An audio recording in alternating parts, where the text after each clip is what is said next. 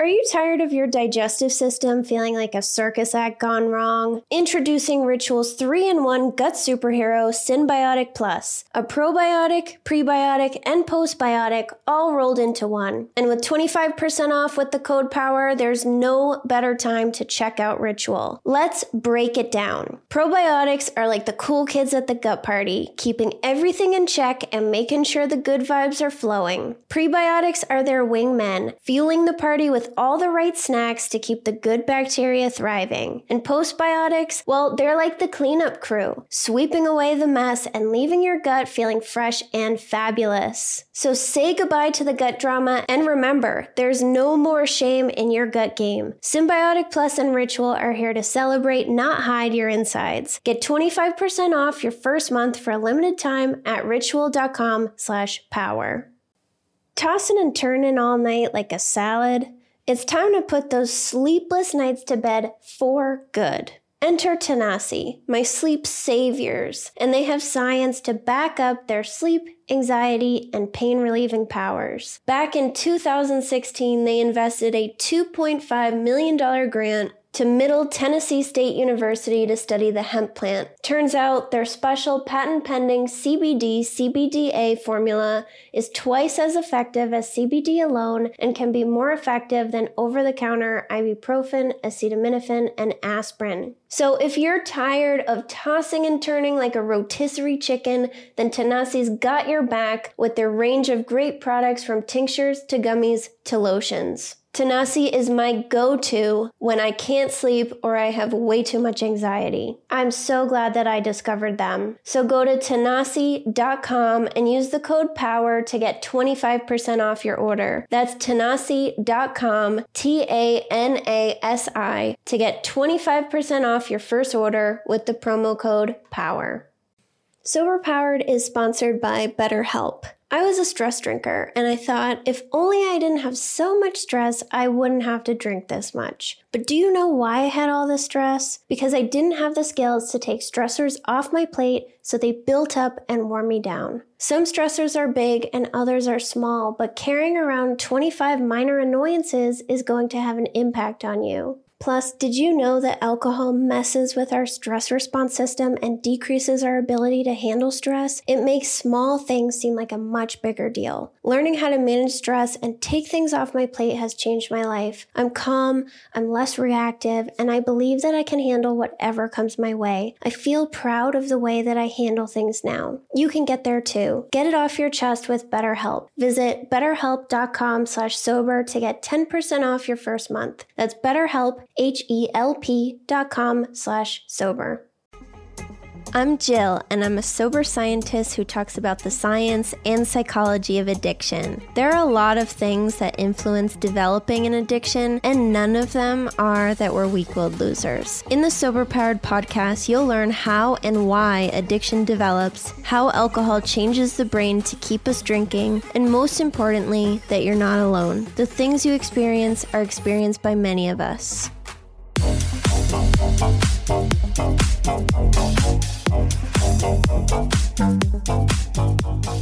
Welcome back to the Sober Powered podcast. Today I'm going to talk about dopamine. So we know that dopamine is associated with addiction, but I'll explain what dopamine does and how it makes it tougher to quit drinking. You'll learn what animals who have damage to their dopamine systems are like, how dopamine affects our desire to search for alcohol, and how punishers and aversion affect addiction. So let's dig in. Dopamine is a neurotransmitter. A common belief is that dopamine is what causes the pleasure that we feel from alcohol. When we drink alcohol, endorphins are released that bind to opioid receptors in the brain, triggering the release of dopamine in the nucleus accumbens, which is a part of our reward center. Endorphins are what feels good, and dopamine makes us pay attention to it and remember how it feels good. So dopamine helps you focus in on the pleasure and create a memory of it. So dopamine release in this area of the reward center creates a strong memory of the drinking experience. So it causes our brain to focus more intensely on the experience, and this creates a really strong memory of the pleasure that we feel from drinking. The reason that we have dopamine at all is because it's a motivational chemical. So when we do something like eating, drinking water, having sex, or sleeping, the brain makes that feel good because we need to do it to survive. So dopamine is released in the nucleus accumbens, and that creates a powerful memory of the pleasure that we felt so that we are motivated to continue doing it. So dopamine helps us survive by allowing us to form memories of the pleasure that we're experiencing. So dopamine causes our brain to focus more intensely on the experience. So this means it's analyzing the situation and creating memories which end up being cues and triggers. What caused the feeling of pleasure? When did we experience it? What were we doing? Who were we with? Where were we? Things like that. So the brain wants to remember this information and link it to the pleasure that we felt so that we can find this thing again. So if it's food, for example, the brain would remember where you found the food, what you were feeling, where you were, and all of this would cue you to find it again. So dopamine allows us to form memories that trigger us to search for the thing that caused pleasure. And then whenever we encounter these environmental cues again, it causes a strong urge to seek out the substance, behavior, food, whatever it was. So dopamine also plays a role in tolerance because unnaturally high levels of dopamine are released in response to alcohol and other drugs, so the brain becomes overstimulated and overwhelmed. Just like how the brain responds to the relaxing effects of alcohol to cause or worsen anxiety, the brain will do two things to try to adapt to overstimulation from dopamine.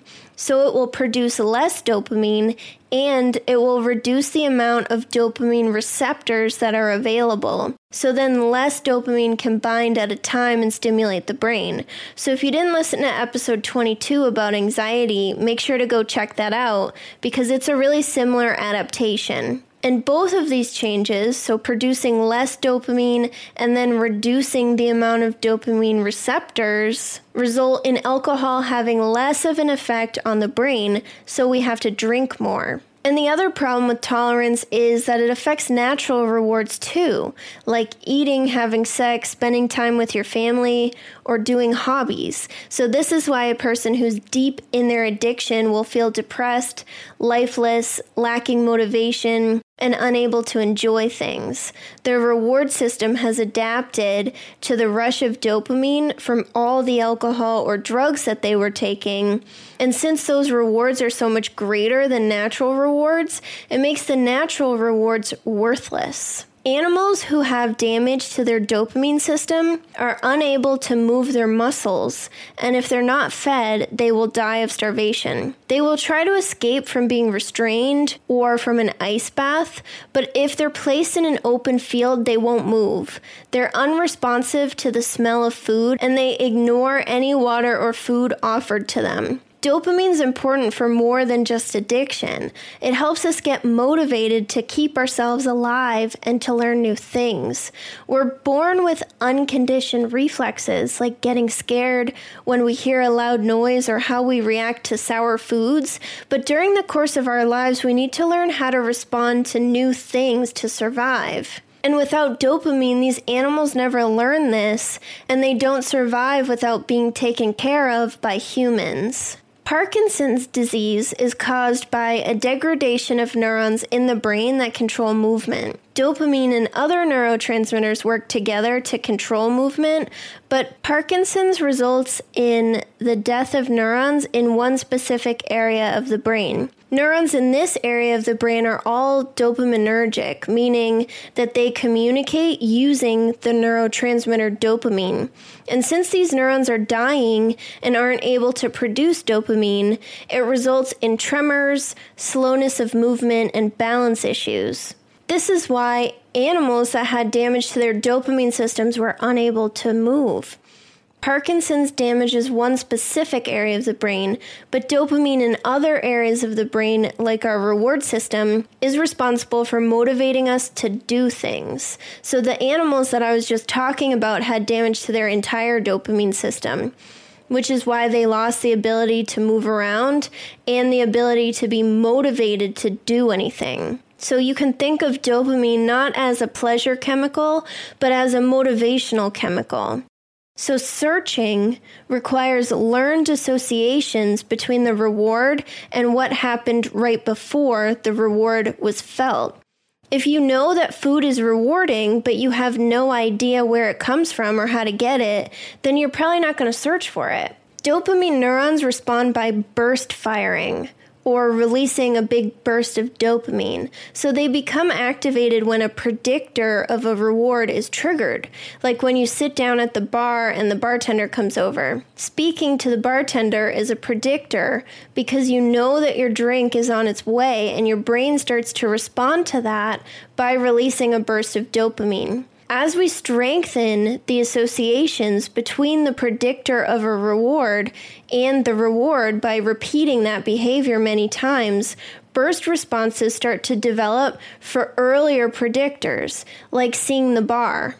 So this is another reason why it's so hard to stop drinking, because it's not just talking to the bartender that becomes a predictor and gets our brain excited and anticipating the reward of alcohol. Now it's the bar, or the time of day, or the day of the week, or the specific person that we would go with. So these predictors don't disappear because you're sober. They're burned into your brain and they cause cravings and urges when they're triggered. So I hope that made sense. So a big part of drinking is anticipating the reward of drinking, the buzz when the alcohol hits your brain. And it's that anticipation part that starts to activate our dopamine system. And as you link the predictor of drinking with drinking, now that just becomes one thing. And then your brain starts to associate earlier predictors with the same reward. So that's why maybe 3 o'clock will start to feel really good, because you know work is almost over and it's almost time to get your drink. Where before 3 o'clock was maybe just 3 o'clock. Dopamine is also involved in punishers, but this is less understood than in reward reinforcement. A 2015 study found that when rats were ready to work for cocaine, but the cocaine was delayed, it became aversive. This didn't result in the animals not wanting cocaine, though. It created an aversive state of mind, which the animals wanted to avoid, so they took even more cocaine when they could. So this is like us escaping unpleasant and stressful situations by drinking. So punishers are also associated with drinking.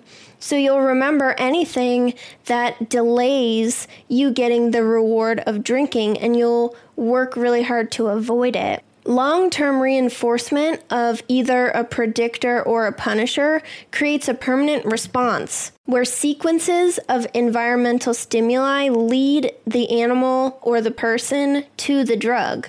So like I said before, it's not just when your drink arrives. It becomes earlier and earlier things that start to trigger you because your brain is remembering all these different predictors to getting the reward, because we're repeating the same behavior over and over and over. So then all of those behaviors become linked to the reward of drinking. And the problem with that is all of those behaviors then become cues and triggers that create cravings and urges to drink.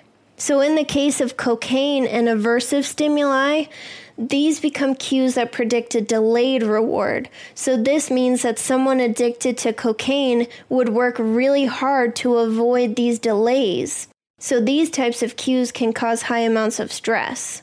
So overall, dopamine is not a pleasure chemical, it's a motivational chemical that causes us to seek out and search for alcohol. So dopamine allows us to remember how amazing alcohol is, and not just remember that alcohol is amazing, but remember how we got it, where we got it, who we were with, when we got it, and all other different kinds of cues that can predict when we're going to get the reward of drinking.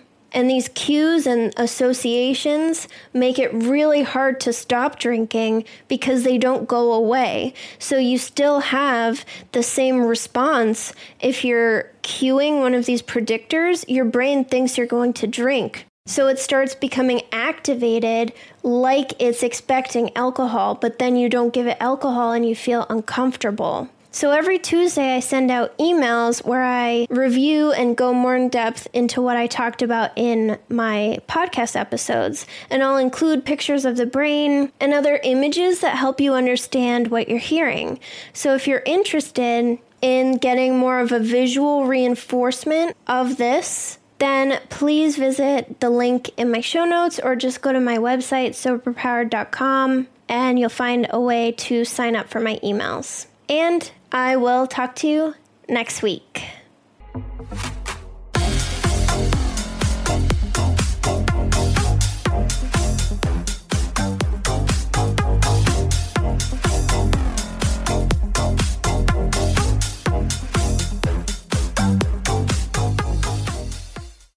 Oh, hey, it's Erin. And I'm Michaela, and we're the hosts of the Two Sober Girls podcast, and we are on a mission to spill the wild truth about sobriety. Forget the rosé all day cliche. Sobriety is flipping amazing. Absolutely. It's not just about quitting the drink. It's a gift you give yourself and your loved ones. So what are you waiting for? Break up with that old toxic relationship with alcohol and let us show you the possibilities. And here's the thing. Everything your precious heart desires becomes way easier without the influence of alcohol. We're not just two sober girls. We're also wellness coaches. We're here to show you how to optimize health, lifestyle, and beauty, feel sexy and alive as F. So stay tuned because we're rolling out new episodes every Monday wherever you get your podcasts, and trust us, they have your name written all over them. We can't wait to share the magic of sobriety and wellness with you. Subscribe to Two Sober Girls podcast today and come follow us on Instagram for behind the scenes action and send us a DM. We can't wait to meet you.